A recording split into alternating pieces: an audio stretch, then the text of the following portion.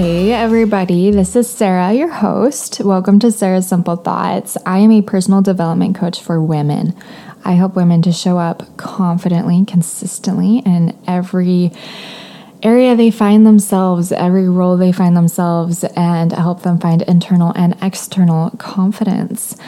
I am so excited for today's episode because I feel like it is such a prevailing topic that we deal with so consistently as members of humankind, but most especially as women.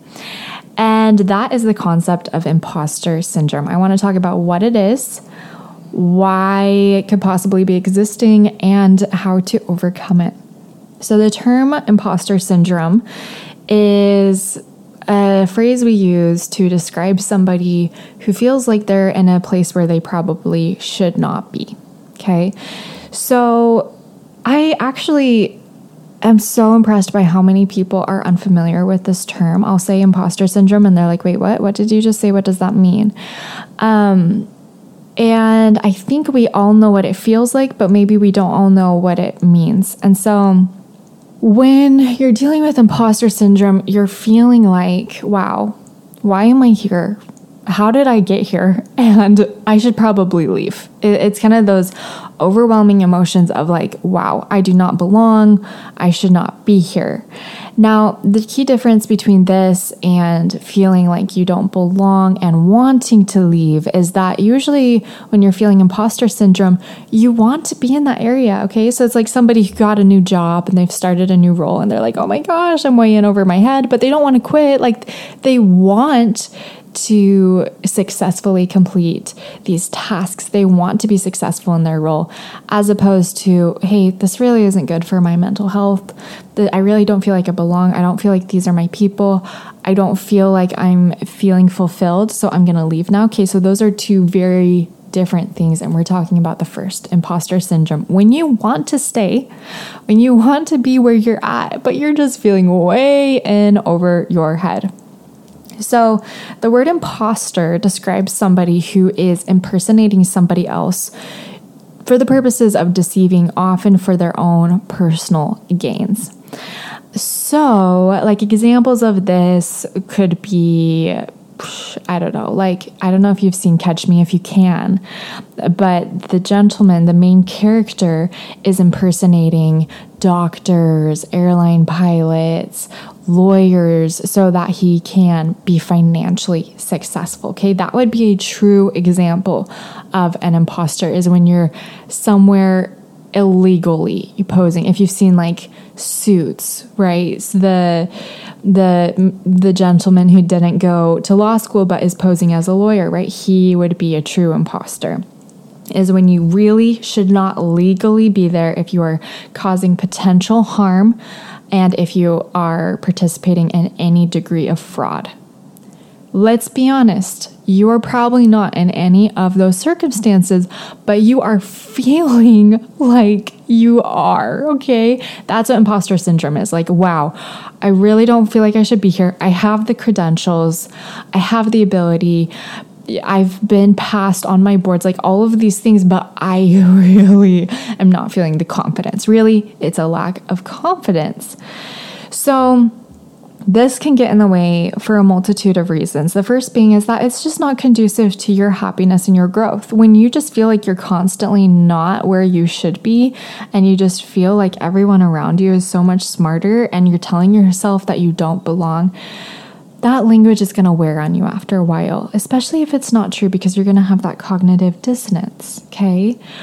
The other thing is that it can really make it so that you don't want to get out of your comfort zone. If you already feel outside of your comfort zone and you really are you're technically allowed to be there, and you've been asked to be there, but you keep telling yourself you're not equipped, you're missing out on that piece of like, no, I'm okay to be here and I'm going to stretch myself more. Now, is that always what you should be doing? No, like take a rest, take a break, congratulate yourself for being there. Only stretch when you feel comfortable. All I'm saying is that if you're just constantly telling yourself that you don't belong, you're really missing out on growth, opportunity, and also fun, right? So like at the company party, if you're just like, oh my gosh, I need to get out, I need to move, I need to like do something, you're not going to just sit there and enjoy, and you're going to miss out on those connections with people that are probably feeling the same way as you. Okay, so imposter syndrome really can get in the way. And also, you know, if you're learning too, like if you're at university and you're like, wow, like I really, really, really don't want to be here because I don't feel like I belong. Okay, and again, huge difference between, wow, I really don't want to be here, I don't feel like I belong, I don't want to be here. Like an authentic, I don't want to be here, I don't think I should be here, and leaving for your own personal joy. Very different than, wow, I don't want to be here because it's so scary and I want to be here, but I don't want to, like that is really, those are two totally different things. But what I'm saying is like that gets in the way of learning too. If you're so focused on being intent on the fact that you don't belong, it's going to be hard for your mind to absorb anything else. It's going to be hard for your mind to absorb the fact that you are smart and capable and intelligent and you can do anything you set your mind to, okay? So, how can we get through imposter syndrome? Because let me tell you what, it's not bad. It's not unnatural. It's a very, very normal phenomenon, especially for us as women who have been told, oh, you shouldn't be here for hundreds of years, for them to be like, oh yeah, you can be here, I guess. Just prove to us that you should be here. Okay. Nerve-wracking, really nerve-wracking. That's why we have so much imposter syndrome around women.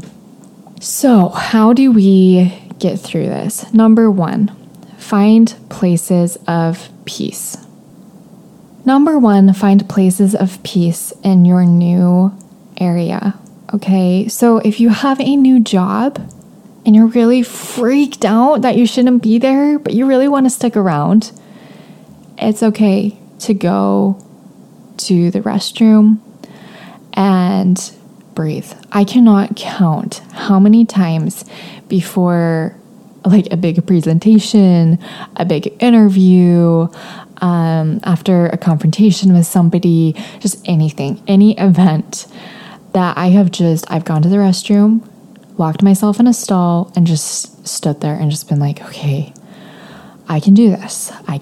And just like giving myself time and space to breathe, to regulate. Okay. And whatever you need to regulate, there's so many things you can do. The 5 in, 5 out, and the counting down from 5, 4, 3, 2, 1. 5, 4, 3, 2, 1. Okay, but like bringing yourself to your quantitative brain. You can also go for a walk. Going for a walk is also a really good regulating thing. That's why EMDR exists, because you're going back and forth between the right and left side of your brain in a regulatory manner. Walking and running stimulates the same sort of concept. I'm not advocating walking and running as a replacement for EMDR. I'm just explaining why the two are related. Other things you can do is look in the mirror, look at yourself in the eyes, and repeat affirmations to yourself. You can also say, okay, let's unpack this. Like do a little mini life coaching session on the spot, right? Okay, let's unpack this. Where is this coming from? What story am I telling myself? Like all the things, right? So these are all things that we can do on the spot to find peace. So that is like in the moment.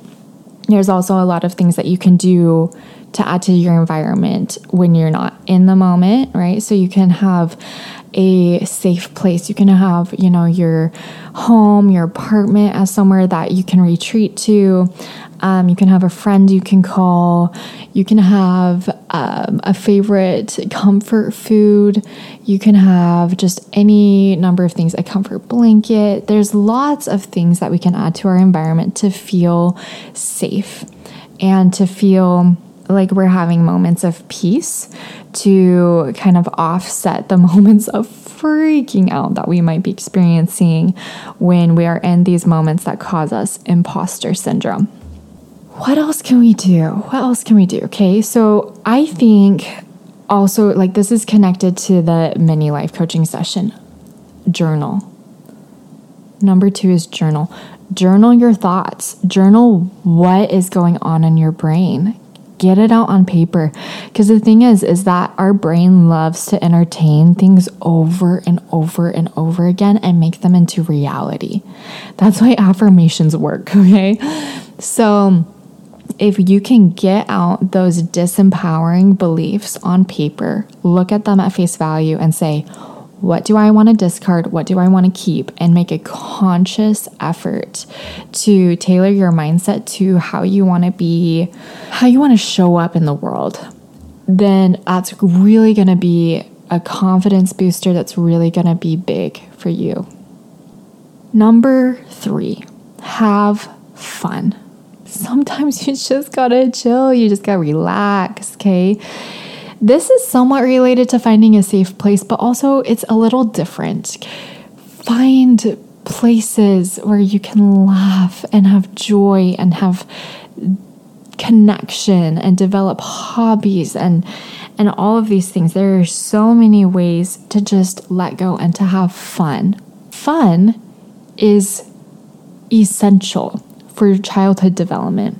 I have a theory that it is also essential for getting us through our development as well. And when we have imposter syndrome, boy, do we know that we are going through something that is really stretching us, okay? So let go, have fun. It is okay to take a step back and to say, oh my gosh, you know what? Tonight, I'm going to pop some popcorn. I'm going to watch my favorite show. Or I'm going to the beach on Saturday with a couple of my friends. Or I'm just going to go into this nice restaurant and I'm going to relax and I'm just going to have a nice meal. Okay, whatever you need to have fun. I'm going to go to the amusement park. I'm going to Disneyland next weekend. Like, add that fun element. I remember when I was interning in Dallas, I got 2 weeks in and I was just like, wow, I feel stressed and I feel like I have no motivation to wake up in the morning because this is so hard. I didn't have depression at the time, but I was having just symptoms of like, ugh, I do not want to do today. Okay. And so what I did, I was like, okay, how can I counteract to this? And I said, wow, okay, I have a bucket list of all the things that I want to do in Dallas. And I'm going to start reaching out to people and asking them if they want to do things with me. And it was so fun. I got to like go out with one of my gal friends to have like my first macaroni and cheese grilled sandwich. Like, it was so coming, like being a California girl, I was like, what is happening? But like, this is so fun to experience new things and have fun and have connection and joy. So I just like went to museums and I saw different places and just let go and had fun. And I performed a lot better at work. Alrighty. So those are some of the main things that we can do to counteract imposter syndrome. And the final one I want to talk about is the relationship with worthiness. And you've heard me talk about this, is that there is this innate obsession we have as women and honestly as people about like, oh my gosh, am I worthy? Am I okay? Am I good? Like, are we good? Am I okay? Like, and it's just this constant, like, am I worthy? Am I worthy to exist? And am I worthy to be here? Like, those are the two questions we're constantly asking ourselves, if not actually subconsciously. And I think just taking that on and saying, okay, I see you. I see your concerns. Yes, you are worthy to be here. And yes, you are worthy to exist. Why? Because you're here. You're here, and that's enough. You don't have to prove yourself in any other way, especially for those of us who were raised in a household of merit-based love, of like, oh, if you do that, I can love you. If you do that, I cannot love you. If you were raised in a household like that, it's going to be even more prevalent for you.